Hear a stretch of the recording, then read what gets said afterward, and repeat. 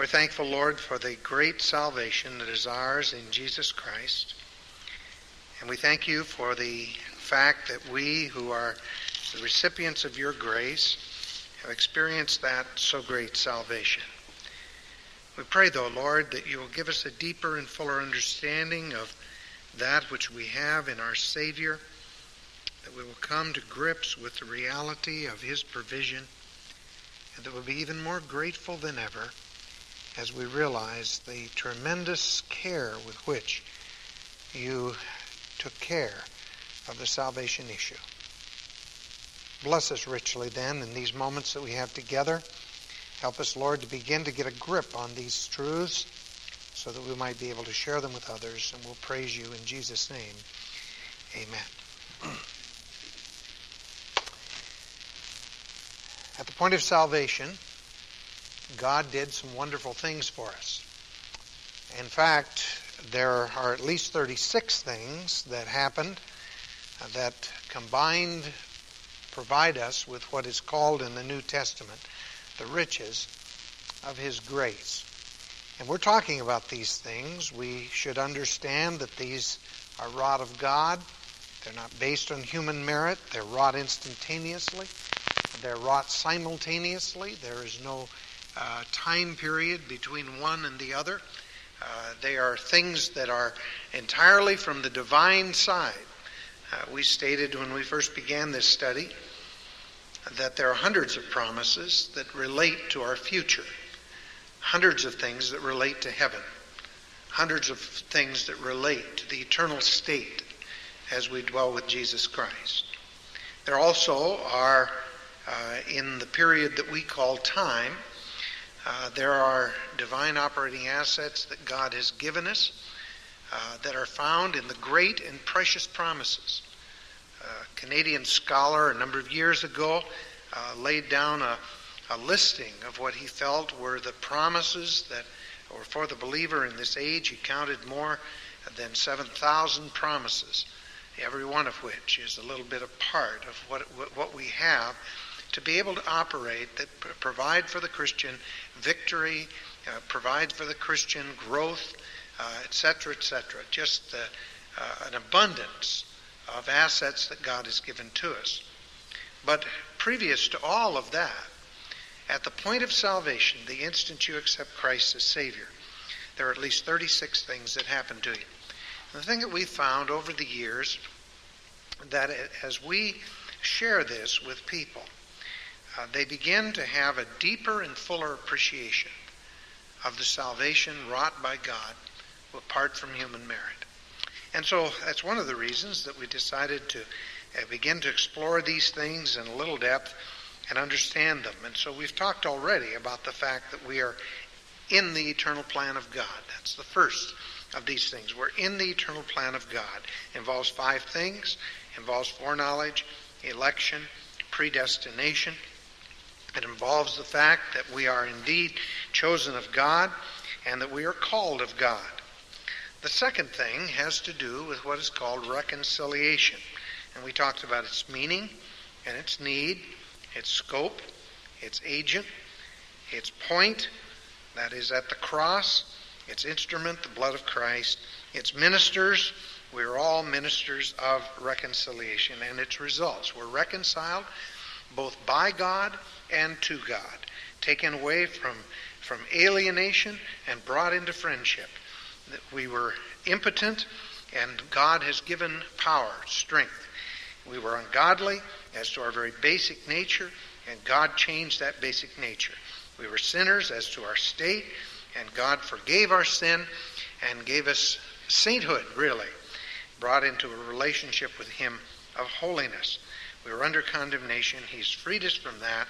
We were enemies, and we have been brought into from a life of restless activity against God into enmity. So we have reconciliation. And then Jack shared with you in my absence a few weeks ago that which had to do with redemption and the fact that we are bought out of the slave market of sin, that we have been set free, and God has given us a wonderful redemption in Jesus Christ. We were dead in trespasses and sins, but he redeemed us brought us into a new relationship of freedom with him.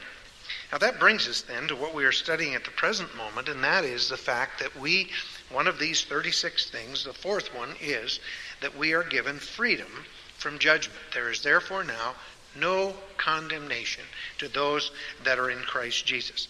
And we talked about that in a general sense a little bit in the meeting of Katakrima, the whole idea of the punishment, the verdict, the decision that God has made in regard to the sinner, and the decision that he's made in regard to one that's been forgiven of sin, the fact that we have no condemnation. The judgment is reserved for the unbeliever because of his rejection of Jesus Christ. Now we talked last time about the fact there's 7 major judgments of history. And we talked a little bit about the first major judgment, which was the judgment of the Lord Jesus Christ. And we're not talking about temporal judgment in the sense of Sodom and Gomorrah and the flood and things of that nature. We're talking about, in a very real sense, a final judgment. And the final judgment that came in a judicial sense upon that came to the world in terms of all of our sins was the judgment upon the Lord Jesus Christ. Christ bore our sins. He became sin for us, who knew no sin, that we might be made the righteousness of God in him. And then we said that there is also, the word judgment is used in reference to the self-judgment of believers. That as we come to the table of the Lord, we are to examine ourselves and then so eat of that bread. And we talked a little bit about the judgment that we must have in our own life, agreeing with God concerning our sin. 1 John 1:9, if we confess our sin, he is faithful and just to forgive us our sin, to cleanse us from all unrighteousness. And 1 John 1:9 uses the word confess, which is homologeo. Logeo means to say. Homo means the same. It means to say the same thing as God. The thing that is essential is that we be saying the same thing as God says concerning our sin. Don't be foolish about it in the sense that you use softer words, or that you use a language that is somehow not quite so condemning. God used very strong language in regard to our sin. We've got to learn to call sin what God calls sin. We live in an age today where people want others to tone down sin. They don't like to face the reality of the awful thing. In fact, they even try to mask the consequences of sin.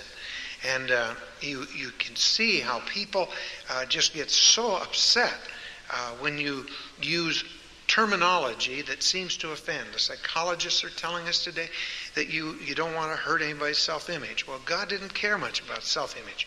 He's concerned about the image of Christ being reproduced in the life. And he does hurt people very deeply and show them guilt when they sin. There's no question about that. It bothers me a great deal. It really does. When you have a man a godly man like Isaac Watts and like John Newton and some of these who wrote their old hymns, the old hymn, "Alas, and did my Savior bleed, and did my Sovereign die," and then it goes on and says, "He died for such a worm as I." And the thing that bothers me about the modern hymn books is they change those words. Nobody wants to be called a worm. And the tragedy of it is that when you refuse to identify with a worm, you refuse to identify with Jesus Christ. The psalmist said that in the words of the Lord Jesus Christ, the Messianic Psalm, said, "I am a worm and no man." And the word for worm was what was called the crimson grub. It was a grub, a particular grub that was used for dyeing the cloth that royal robes were made of. They actually would take a pail full of these worms and they would squish them. And then there was a red dye that came from the bodies of these worms, and they would be crushed, and then royal robes were made from this. And Jesus Christ was the worm who was ultimately crushed for our redemption, so that we might wear royal robes. And that's the whole picture that Isaac Watts picked up in that hymn. And yet today, they just so glibly change it to such a one as I. Why? Because nobody's a worm. We shouldn't call each other worms. And yet God sees us as worms that deserve to be crushed, yet he made Christ a worm for us in a very real sense. You see what I mean? And men are trying to escape the guilt of sin because they won't come to the cross. And God wants us to be honest with the whole matter of sin and talk honestly about it. I have said often that a bottle of poison that has a skull and crossbones on it is a whole lot safer than the bottle of poison that says candy on it. And men need to learn scriptural terminology. Christians especially need to use scriptural terminology concerning their sin. You can't water down these things, no matter how you try. And it's only when you say, God, I see, you said that's adultery. God, I agree. That's adultery. That's bad. That's wicked. That's an abomination to you. And go right down the line. And it's then, when we've named it, when we have agreed with God concerning our sin, that the promise is true, that he'll forgive and cleanse us from all unrighteousness. Now, that then is the self-judgment of the believer. And personally, I think it's the healthiest thing in the world for us to be honest with God concerning our sin. Even when we have an argument with God, to say, God, I'm arguing with you. I know it's wrong. It's rebellion. Go ahead, say it. It doesn't feel as good when you call rebellion, because what you're saying is God knows best, and you're rebelling against it, and you're the fool. God comes out being the righteous one that he is. So the self-judgment of believers. And then thirdly, the judgment of believers' works, and that's the bema seat, the place that is called the judgment seat of Christ. It was a place of reward. And by contrast, loss of reward. And so we went through those verses last time and talked about the fact that there would be a time of evaluation at the bema seat, and the fact that we would be rewarded as to whether we've built upon the foundation, which is Jesus Christ, gold, silver, precious stones, wood, hay, or stubble. It'll be tried by fire, and those who suffer loss will still get to heaven. But there's going to be tremendous loss in that day. Now, there then are 4 other judgments. In addition to these 3, there is the judgment of the living Jews at the second advent. When Jesus Christ returns to the earth, when he comes back to the earth, not for the church, which is the rapture. Actually, the way I like to view it is that the second coming of Christ is in 2 phases. There is, first of all, the phase 1, where the rapture occurs. He does come, but we meet him in the air. And the saints will go to be with Christ, and we will be with him forever from that point on. So he comes for his saints. And then later, Scripture talks about Christ coming back with his saints. And when that's the time where his feet land on the Mount of Olives, it's cleft in twain, a river in the canyon that's caused by that, and he'll enter the city of Jerusalem through that east gate that is closed today.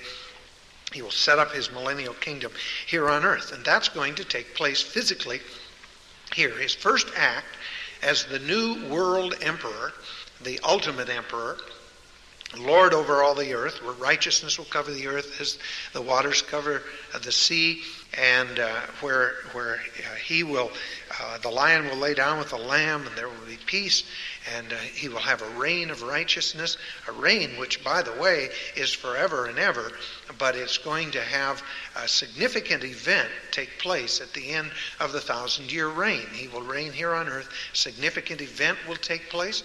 That significant event will be the release of Satan.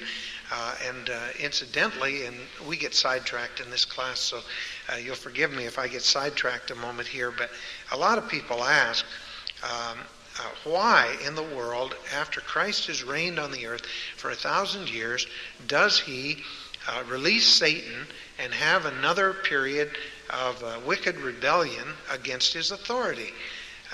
Remember this, that God didn't create Adam a puppet. And in every phase, some people like to refer to them as dispensations, in every dispensation of God's marvelous grace, He has always allowed man to choose, to make a choice. And he proves through the various dealings in different ways with men centered in the person of Jesus Christ, who's the central point of history. He proves that man apart from God will rebel 100 times out of 100 times. That if there is no submission to him, if he is not willing to take God at his word and trust him, you can put him in any kind of an environment you want to put him, and he will rebel every single time. And so you have in the Garden of Eden that opportunity, and man rebelled. Then you have, previous to the flood, the whole area where again man failed. And it's man's failure over and over again. Man simply needs God's grace. Man can't make it on his own. And you see, Satan's lie is that man can make it on his own. That's Satan's lie. That's what he said to Adam and Eve. Hey, you don't need God. Eat of this tree. Hey, it's going to be great. Trust me. They trusted him. It wasn't great. They cannot live without God. We'll have to get back sometime here on Wednesday night to our study in the Psalms. We had to break when I got ill, and we're just getting back in the saddle in terms of Wednesday nights. But we were studying in the Psalms, and one of the things that was coming through loud and clear in almost every psalm was the autonomous man. The enemy of David was a man who said, I can make it without God.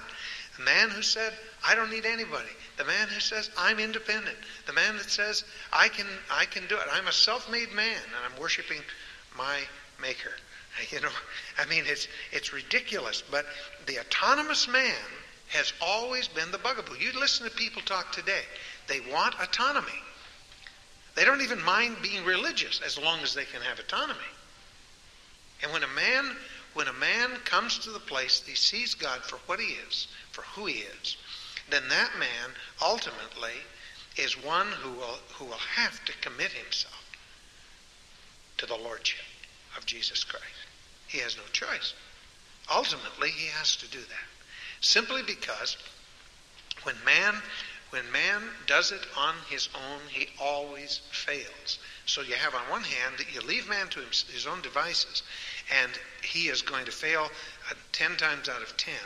And when he fails, that is, when he goes his autonomous way, he is going to be in trouble 10 times out of 10. Sooner or later. Even if it's his very end. And so what God has done is he has tested man in regard to this under every conceivable circumstance but one. And that is having Christ physically here in power and great glory. Remember, the Jews said if he would have come in power, if he would have come and knocked them all dead and we would have believed in him. You bet. No way. Because you know what's going to happen? There are no unbelievers that will go into the millennium. Everyone that goes into the millennium are people that have been saved as a result of the evangelistic ministry of the 144,000 during the 7 years of tribulation. Every single one will be a believer. But guess what? They're going to have kids. And they're going to have kids in a perfect environment where Christ is going to reign with a rod of iron. And they will not. The law that we're going to live under is law like the Sermon on the Mount, as an example. I mean, that's going to be the law of the land. That's the Magna Carta of the kingdom. It's the law we ought to live under now. But unless Washington decrees it and puts a policeman over our shoulder, most people aren't going to live that way. But there's going to be, in that day, a reign of perfect righteousness. And nobody's going to be able to be allowed to rebel. Christ's power is just too great. So what he needs then is to show that even though men have been good during the millennial period, good because they were made to be good, they still are rotten to the core inside. Given a chance, They will rebel again unless during that time they have made a personal decision to crown Jesus Christ Lord of their lives.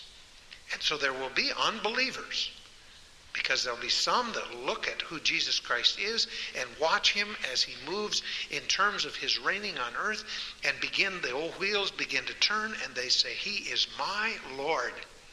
And they bow before him, not because they're made to bow, but willingly. And in that day, there will be a separation. There will be a separation of those that will follow Satan when he's released for a little time, just a little space of time. And Christ once again proves that the judgment of God was just in condemning men to a Christless eternity because their hearts are wicked. God is vindicated. His judgment is just, and that will prove it finally. And so there's a plan in all of this. I haven't gone into immense detail with this, but that's the beginning of it. But what there will be is there will be Jews that have come to know Jesus Christ at the second advent. When Christ comes again, he will find faith on the earth. There will be some that will be ready. And the illustration that Christ used is found over in Matthew chapter 25. You know the story of the 5 foolish virgins and the 5 prudent virgins. It says, then, this is chapter 25 of Matthew, then the kingdom of heaven will be comparable to 10 virgins who took their lamps and went out to meet the bridegroom, and 5 of them were foolish and 5 were prudent. And when the foolish took their lamps, they took no oil with them. But the prudent took oil in flasks along with their lamps. Now while the bridegroom was delaying, they all got drowsy and began to sleep. But at midnight there was a shout, behold, the bridegroom, come out to meet him. Then all those virgins rose and trimmed their lamps, and the foolish said to the prudent, give us some of your oil, for our lamps are going out. But the prudent answered, saying, no, there will not be enough for us and you too. Go instead to the dealers and buy some for yourselves. And while they were going away to make the purchase, the bridegroom came, and those who were ready went in with him to the wedding feast, and the door was shut. And later the other virgins also came, saying, Lord, Lord, open up for us. But he answered and said, truly, I say to you, I do not know you. Be on the alert then, for you do not know the day nor the hour. Now, a verse in this text where it says, I do not know you, in actual fact, the Greek there says, you stand in no relation to me. You stand in no relation to me. You have no relationship with me. That's the idea and the intent and purposes here. And you haven't come within the scope of my oida. Oida is the word for personal, insightful perception. You aren't, in other words, one of those that is a part of the chosen. Now, what this text is doing, and without going into great elaborate detail, I think it's important to note that what Christ is saying is that there will be some that will appear the same as the others, but they lack something. And what they lack is the oil. What they lack is the ingredient that makes the difference between one who is truly born of the Spirit and one who is not. And you may not be able to tell a whole lot of difference looking at 2 sets of people. And these, now, by the way, the church is not on earth. You understand that? We're talking about at the end of the tribulation period, in the second coming of the Lord, and the Lord will at that time separate the foolish virgins from the wise virgins, and the wise virgins, of course, will enter into the wedding time, which you see is a picture. Christ is returning with his bride. They're going to have the reception. The wedding feast takes place in heaven, but the celebration, the reception takes place here on earth. The bride is, of course, the church, and the groom is Jesus Christ himself, and they're coming to celebrate. And the celebration is for those that are here on earth, still alive, who are indeed have come through that tribulation, and they have washed their garments. Now, another text that talks about this is in the next part, where it talks about the 5 to 1 talents. It says, for it's just like a man about to go on a journey who called his own slaves and entrusted his possessions to them. And one he gave 5 talents, to another 2, to another 1, each according to his own ability, and went on his journey. Immediately the one who had received the 5 talents went, traded with them, gained 5 more talents. In the same manner, the one who had received the 2 talents gained 2 more. But he who received the 1 talent went away and dug in the ground and hid his master's money. Now after a long time, the master of those slaves came and settled accounts with them. And the one who had received 5 talents came up and brought 5 more talents, saying, Master, you entrusted 5 talents to me. See, I have gained 5 more talents. His master said to him, Well done, good and faithful slave. You were faithful with a few things. I will put you in charge of many things. Enter into the joy of your master. And the one who had received the 2 talents came and said, Master, you have entrusted me 2 talents. See, I have gained 2 more talents. His master said to him, Well done, good and faithful slave. You were faithful with a few things. I will put you in charge of many things. Enter into the joy of your master. And the one who had received the 1 talent came and said, Master, I knew you to be a hard man, reaping where you did not sow, gathering where you scattered no seed. I was afraid and went away, hid your talent in the ground. See, you have what is yours. The master answered and said to him, You wicked, lazy slave. You knew that I reap where I did not sow, gather where I scattered no seed. Then you ought to have put my money in the bank, and on my arrival I would have received my money back with interest. Therefore take away the talent from him, and give it to the one who has the 10 talents. For to everyone who has shall more be given, and he shall have an abundance. But from the one who does not have, even what he does have shall be taken away, and cast out the worthless slave into outer darkness, in that place where there will be weeping and gnashing of teeth. Now, incidentally, let me pause here a moment. I don't want to take away the value of a good parable like that and the kinds of applications that we make in this age. In other words, that we ought to make the most of what God has given us. And there's nothing wrong with that application. It's a perfectly legitimate one. But in actual fact, Matthew 24 and 25 is dealing with end-time events. It's looking down the pike, looking at the return of the Lord Jesus Christ, looking at the time where he returns with his saints back to the earth. The church is not in view here. It is that which is happening in terms of those that have come through the tribulation. Some of them saints, some of them sinners, and the one who makes investments and does with what he has during that period of time will be recognized with special reward. And those who are wicked and slothful and who fail to demonstrate their commitment to the Lord and the expectation of his return, they're going to be dealt with in judgment. Now, another text that deals with a similar kind of thing is in Ezekiel chapter 20. Ezekiel chapter 20.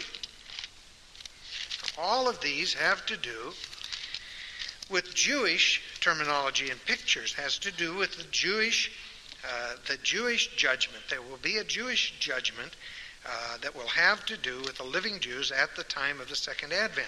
And here in Ezekiel chapter 20, beginning in verse 22, you read these words, But I withdrew my hand and acted for the sake of my name, that it should not be profaned in the sight of the nations, in whose sight I had brought them out. Also I swore to them in the wilderness that I would scatter them among the nations and disperse them among the lands. These are promises concerning the Jews, promises in this case of scattering or judgment, because they had not observed my ordinances, they had rejected my statutes, and had profaned my Sabbaths, and their eyes were on the idols of their fathers. And I also gave them statutes that were not good, and ordinances by which they could not live.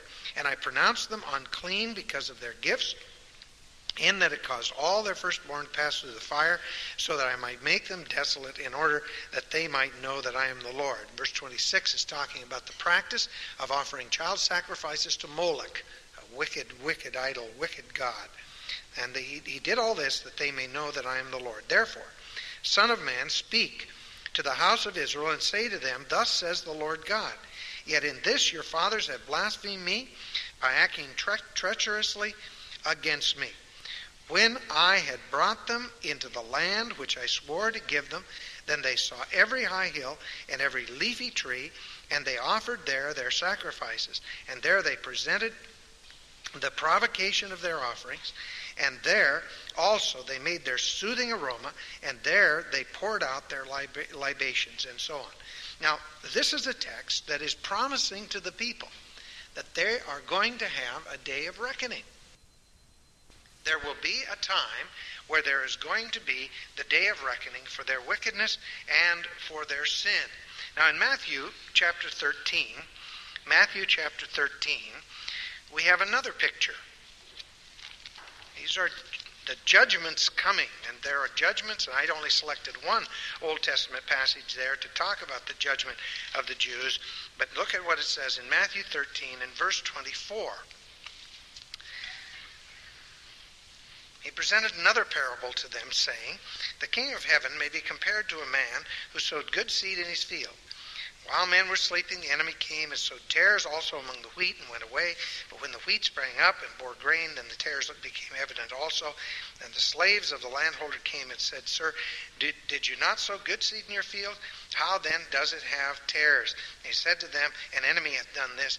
And the slaves said to him, 'Do you want us then to go and gather them up?' And he said, 'No, lest while you're gathering up the tares, you may root up the wheat also with them. Allow both to grow together until the harvest. And in the time of the harvest I will say to the reapers, first gather up the tares and bind them in bundles to burn them up, but gather the wheat into my barns.'" Now once again, I want to say that there's good application of these parables to the church, in the sense that the church is indeed a mixed body. But technically speaking, it's speaking again of the time of the judgment where the wheat and the tares are growing together, where you may not be able to tell too much difference.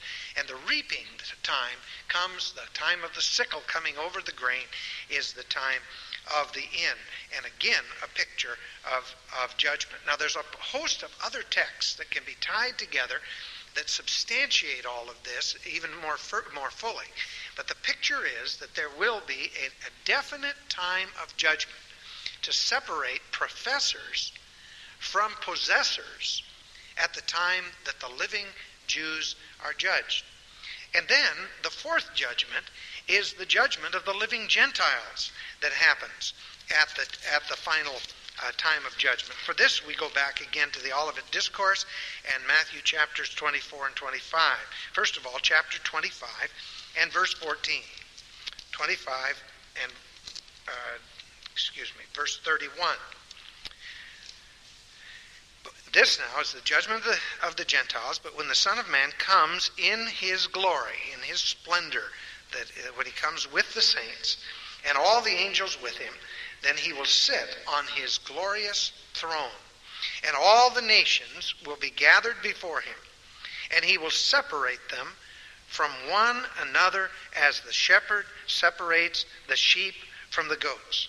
Now, Gentiles that survive the tribulation with all of its death and pain and agony are going to be separated, and there is going to be a specific way that God will know, although he knows because he's omniscient, he knows all things, but there's a special way by which he will separate the true groupings, the sheep from the goats. And the way he will separate is by the treatment of the tribulation saints. There will be people during that tribulation period, a great host of them, a host that no man can number, the book of Revelation tells us. 144,000 evangelists are doing a good job of evangelism all over the world. One of the neat things about the 144,000 is that they're going to be missionaries, 12,000 from every tribe of Israel, 144,000 in all. They are going to be able they're going to be sealed, so nobody's going to be able to kill them. The Antichrist is not going to be able to touch them. That's one good thing. Wouldn't you like to go to the mission field and be sealed? But they're not just going to go to the mission field. They're going to already be there. We have Jews scattered all over the world, and they don't even know what tribe they're from. But God knows. He's got it all sorted out. And they're going to, at the time of the rapture, by a miracle, they're going to be saved, and they're going to be protected. They're going to be sealed. And they already know the language because they're already in the land, wherever they are. They'll be in Germany, and they'll be in Russia, and they'll be, some of these people, all the Jews are trying to get out of Russia. They're not all going to get out. There are going to be some there. And they're going to evangelize. 7 years they're going to be cut loose, and they're going to win a host of people to a saving knowledge of Jesus Christ. It's going to be a wonderful, wonderful thing. And those people are going to be tortured for their faith. The mark of the beast and all of those good things, they're going to be tortured. And in the midst of it, they're going to be Gentiles who are going to have faith in Jesus Christ. Too late. They've already got the mark of the beast. They've already been involved and will be in political places and all of that kind of thing. And they are going to demonstrate their faith in a very special way by the way that they treat the suffering saints during the tribulation. They're going to come to know Christ, and they are going to, the Gentile gatherings of people, some of them will refuse to have anything to do with the saints. Now, one of the things that you could have told pretty well in a place like Germany as an example. I imagine that in Lebanon to some degree we have the same kind of thing where the people who are willing to risk their lives to save the people that were being persecuted so often were people that were born again, people who really loved the Lord. People like the Ten Booms in Holland as an example. And so this is the picture that will take place. Again, there's some good application of the way we ought to treat people here, but the primary purpose of this is that when the Son of Man comes in his glory, and that has to be the second advent, then all the nations gathered, and the shepherd will separate the sheep from the goats. He'll put the sheep on his right, the goats on his left. And the king will say to those on his right, "Come, you who are blessed of my Father, inherit the kingdom prepared for you from the foundation of the world. For I was hungry, and you gave me something to eat. I was thirsty, and you gave me drink. I was a stranger, and you invited me in. Naked, and you clothed me. I was sick, and you visited me. I was in prison, and you came to me." Then the righteous will answer him, saying, "Lord, when did we see you hungry and feed you, or thirsty and give you drink? And when did we see you a stranger and invite you in, or naked and clothe you? And when did we see you sick or in prison and came to you?" The king will answer and say to them, "Truly I say unto you, to the extent that you did it to one of these brothers of mine," these would be the Jews in the tribulation, "even the least of them, you did it to me." All right? Now, that's not salvation by works. It's just a salvation that works. All right? Faith without works is dead. There is a demonstration in the life of these people. God is not going to judge them because they were nice to somebody or gave to charity. That's not the issue.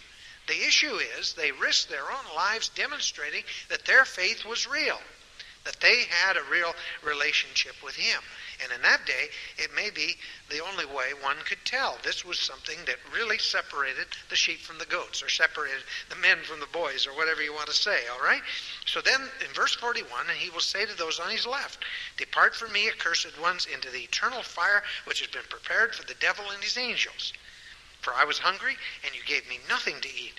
I was thirsty, and you gave me nothing to drink. I was a stranger, and you did not invite me in. Naked, and you did not clothe me. Sick, and in prison, and you did not visit me.' Then they themselves also will answer, saying, 'Lord, when did we see you hungry, or thirsty, or a stranger, or naked, or sick, or in prison, and did not take care of you?' Then he will answer them, saying, 'Truly I say to you, to the extent that you did not do it to one of the least of these, you did not do it to me. And these will go away into eternal punishment, but the righteous,'" notice, it's the righteous, the other group, "into eternal life." So here you have the separation of the sheep from the goats among the Gentiles, those that provided for those in need. Now, mind you, again, good application of that is that we demonstrate our faith by that kind of conduct as well. And I think that we can take a good lesson from that. But this isn't a social picture. You've got to realize the people in that day that did not take the mark of the beast could not buy, they could not sell, they could not make a living, they were destitute. Somebody had to care for them, or none of them would have survived.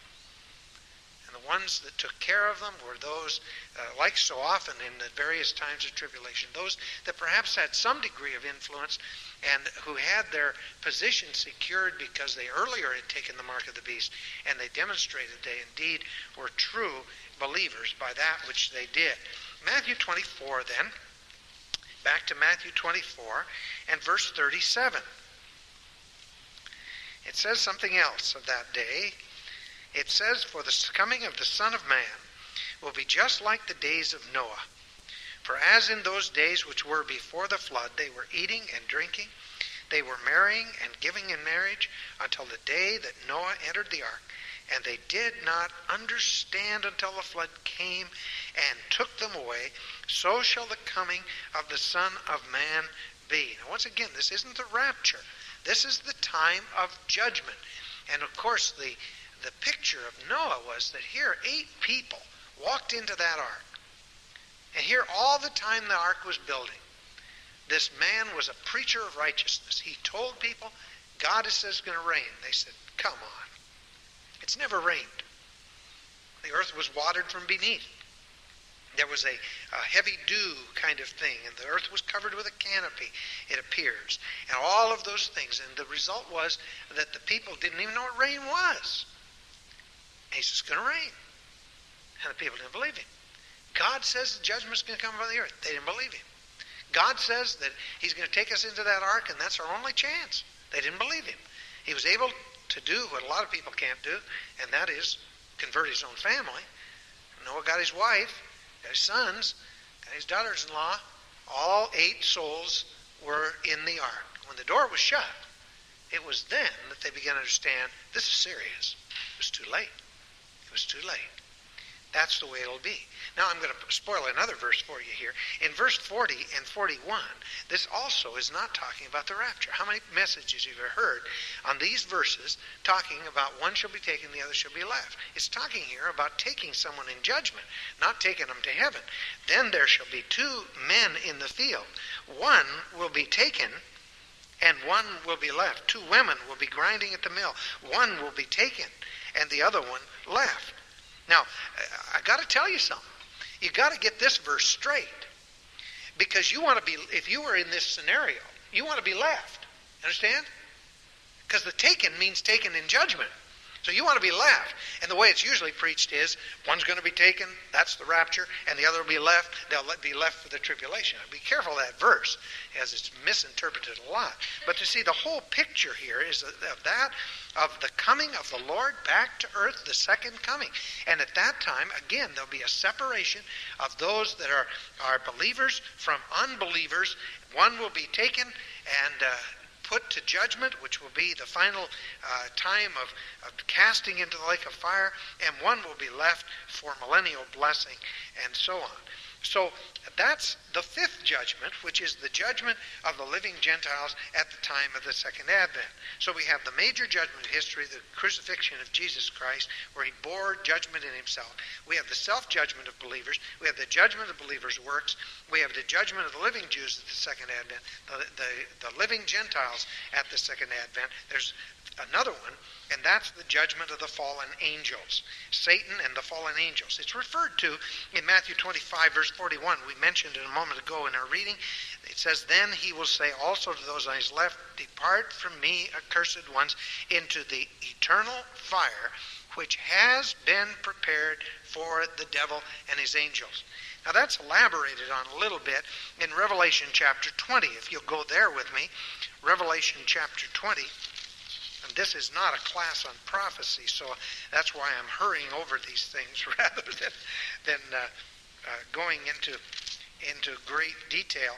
But by the way, I got a letter today, a newsletter thing, and in it was this particular newsletter deals with prophetic subjects, and the letter was canceling the subscription to this prophetic paper. It deals mainly with the signs of the times and things that are happening that to keep people current on events that might be helpful in their study of prophecy.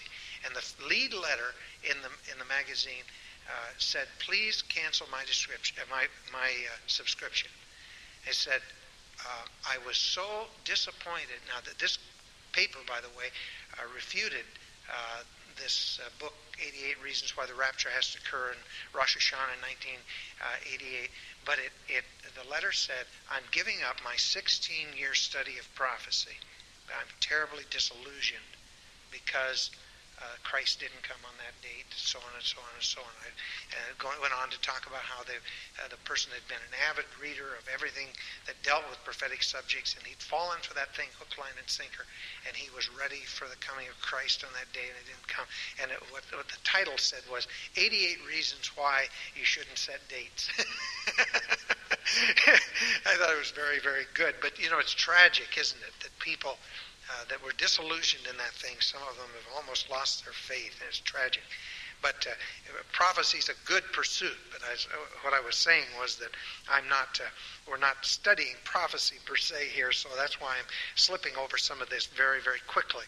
Another time, another day, we can talk about it more in detail. But in verse 7 of Revelation 20, it says, "And when the 1,000 years are completed, Satan will be released from his prison," something I referred to a moment ago, "and will come out to deceive the nations which are in the four corners of the earth, Gog and Magog, and to gather them together for the war, and the number of them is like the sand of the seashore." There'll be a lot of people. "And they shall come up in the broad plain of the earth, surrounded the camp of the saints in the beloved city, and fire shall come down from heaven and devour them. And the devil who deceived them was thrown into the lake of fire and brimstone, where the beast and the false prophet are also, and they will be tormented day and night forever and ever." Anybody that believes in soul sleep ought to read that verse, because it said that those that would be cast in Matthew 24, those that would be cast into the same place with Satan and his angels. Here it says that that's going to be a torment day and night forever and ever. Remember the story of the rich man and Lazarus? They both went to Hades. But there were two compartments in Hades at that time. There was the one compartment that was called Abraham's bosom. And it was a place it was called paradise.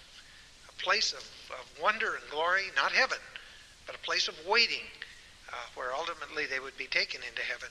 And the other side, though, was a place called torments. And we believe that torments was made up of two compartments. There was what Scripture refers to as Tartarus, where the confined angels who left their first estate are going to be found. And Christ, when he died on the cross, he went to paradise. He led captivity captive, so that paradise is no longer there. It's now in glory with God. But he also preached to the souls that were in Tartarus, preached to the angels that were confined there. I've got my own theories about who those angels are, but the point is that this place called torments apparently is going to exist for all of eternity, and Satan and his angels are going to be there forever and ever. There's no escape from that. And those that have chosen the way of autonomy rather than the way of God are going to be found there. And so this is the sixth judgment, the judgment of Satan and his angels. But that leaves us then one more. There's a great body of people that we have omitted. We know that there's blessing for Old Testament saints. We know that there's blessing for New Testament saints. We know that there's a blessing for tribulation saints. We know that those that were during the tribulation remained unbelievers, did not come to a saving knowledge of Jesus Christ. We know where they're going to be. We know where the Jews are going to be that did not believe in Jesus Christ.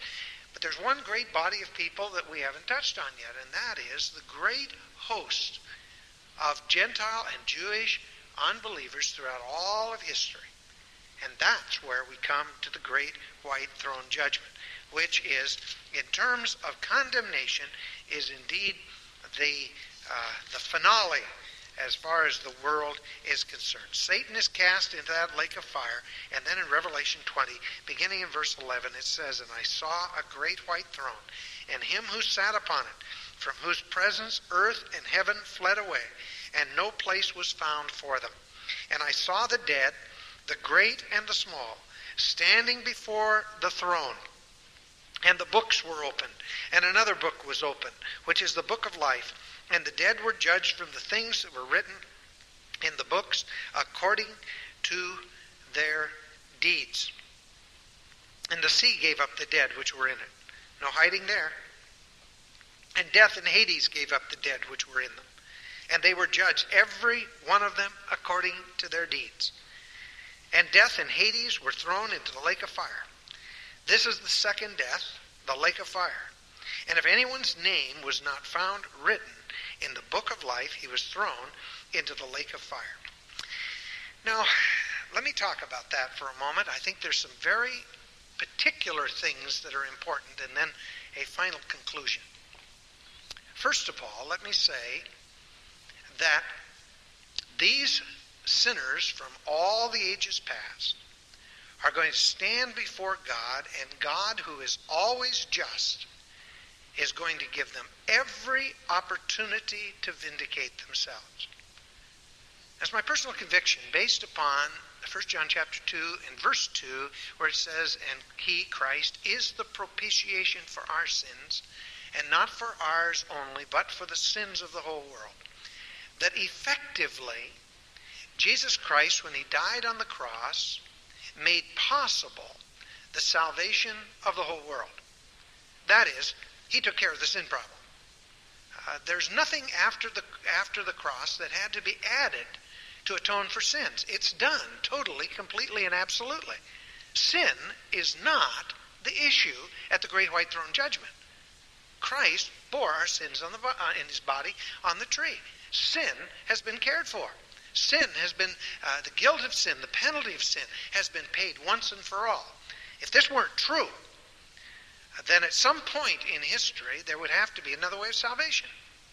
Another way for a man to somehow pull himself up by his bootstraps. Jesus Christ took care of the sin problem as far as the past was concerned, fulfilling all of the types of the Old Testament, all of the sacrifices of the Old Testament, and he extended that atonement into the future. It's not really atonement. Atonement means covering. He didn't cover. He took away the sins of the world. All right? So atonement is a theological catchword now, and we understand what it means, but we should never confuse it with the kafur, the covering in the Old Testament. And the Yom Kippur, by the way, is the day of atonement, the day of covering, when sin was covered, but the blood of bulls and goats could never take away sin. He took away sin, all right? He's dealt with the sin problem. The only thing that remains is, what will you do with Jesus Christ? But you see, there is a theory on earth that is quite widespread, perpetuated by Satan himself, that if a person has been bad, that he can somehow do enough good and outweigh the bad, and therefore escape the judgment. That when God sees all that I have done, he is going to see this pile of good things that I have accomplished, and he is going to say, wow, you're not so bad after all. Now that's the theory. That's straight from the pit. The fact is that man can have millions of good works. Millions of them. And not so bad works. And he still will go to hell. Because you see, the issue here is his deeds, not his sins. Ever notice that? It doesn't say here, it doesn't say that the books were opened and another book was opened, which is the book of life, and the dead were judged from the things and were written in the books according to their sins. It doesn't say that. It doesn't say iniquities. It doesn't say transgressions. It says their deeds. What man will do in seeking his vindication, he will stand before God and say, what a good boy am I. Look at me. Do you see this? God, you forget. I gave to these charities. I even went to church twice. He'll have the whole list, and God will have it. Checklist. And I think God is just patient enough that he'll let him rattle off the whole list. When he gets to the bottom, he looks at God kind of smugly, and in essence saying, I pulled myself up by my own bootstraps. I did it. I did it. You got to say yes. Look at all I've got here. And do you know what God will do? God will open another book. That's the only one that counts. The other book. It's the other book. He's got the book that has all of the deeds, everything that these guys have done. And I think because Christ has already taken care of the sin problem, God's not going to list the sins there. He's going to list all the good things. Man doesn't realize so often that his good things are as condemning as his bad things. I think sometimes we get all off when we try to lead people to Christ, and we start talking about, well, now, do you know you're a sinner? Now, have you ever stolen anything? And we start going on all of the things that we think are real baddies. You know what one of the worst things that a man can do is? To think that his good works, to be so proud and vain that he would think his good works could avail anything with God. That's probably far worse than whether he's murdered somebody. But the greatest sin of all is to reject the only provision that God has made. And why would he ever reject the only provision God has made? Because he thinks he's got enough. And he doesn't. And whosoever's name is not written in the Lamb's book of life was cast into the lake of fire. Man can never build up enough good works. That's why, I'll tell you something, that's why Mormonism is so damning. That's why so many of the cults are so damning. That's why things even like the Masonic Lodge is so damning. Because you see, the Masonic Lodge makes a guy think that he is good enough somehow. And you know, I always insist, if I participate, and I don't even like to participate, but if somebody insists that I participate in a Masonic Lodge funeral, I always ask to say the last words. I want my part totally separate from the other, but I want to follow them. I don't want to do it first. But after they get done standing up there rattling on about how all the good things they did, then I stand up and tell them they're all wet. That in essence, they have condemned themselves by what they've said, because they have said that indeed he did enough good that he's going to go across the great divide into glory. And there is nothing good that a man can do to take him across the great divide into glory. Not a single thing, not a single work. I had a privilege years ago, about a couple of years ago, I guess I remember sharing it with Jack, but I'd been, somebody in our church had a father that died, and I had the privilege of leading him to Christ just days before his death. It's a man over 70 years of age, and we led him to Christ in the hospital, and he admitted that he wasn't good enough, that none of his good works could prevail, that Jesus Christ had saved him. I had no idea he was a Mason. But I dealt with him that way, and it was amazing because I had a testimony in my hip pocket. I went and saw him 2 days before he died, and he shared his testimony with me and said, ever since I've placed my faith in Jesus Christ, I've had an assurance that I'm finally there. And I stood before those guys and I said, there's something you don't know about this man. He played all your games, he did all your stuff, but I'll tell you something, he's in heaven today, but not because he was good enough. He's in heaven today and not in hell because he knew that those things could never save. Of course, the neat thing about that is you got every businessman in town out for those funerals. They show up. And, boy, I'll tell you, I love to preach the gospel. The chaplain got so mad that he wouldn't even speak to me afterward. But I didn't really care. I felt so triumphant because I had a good testimony of what Christ could do.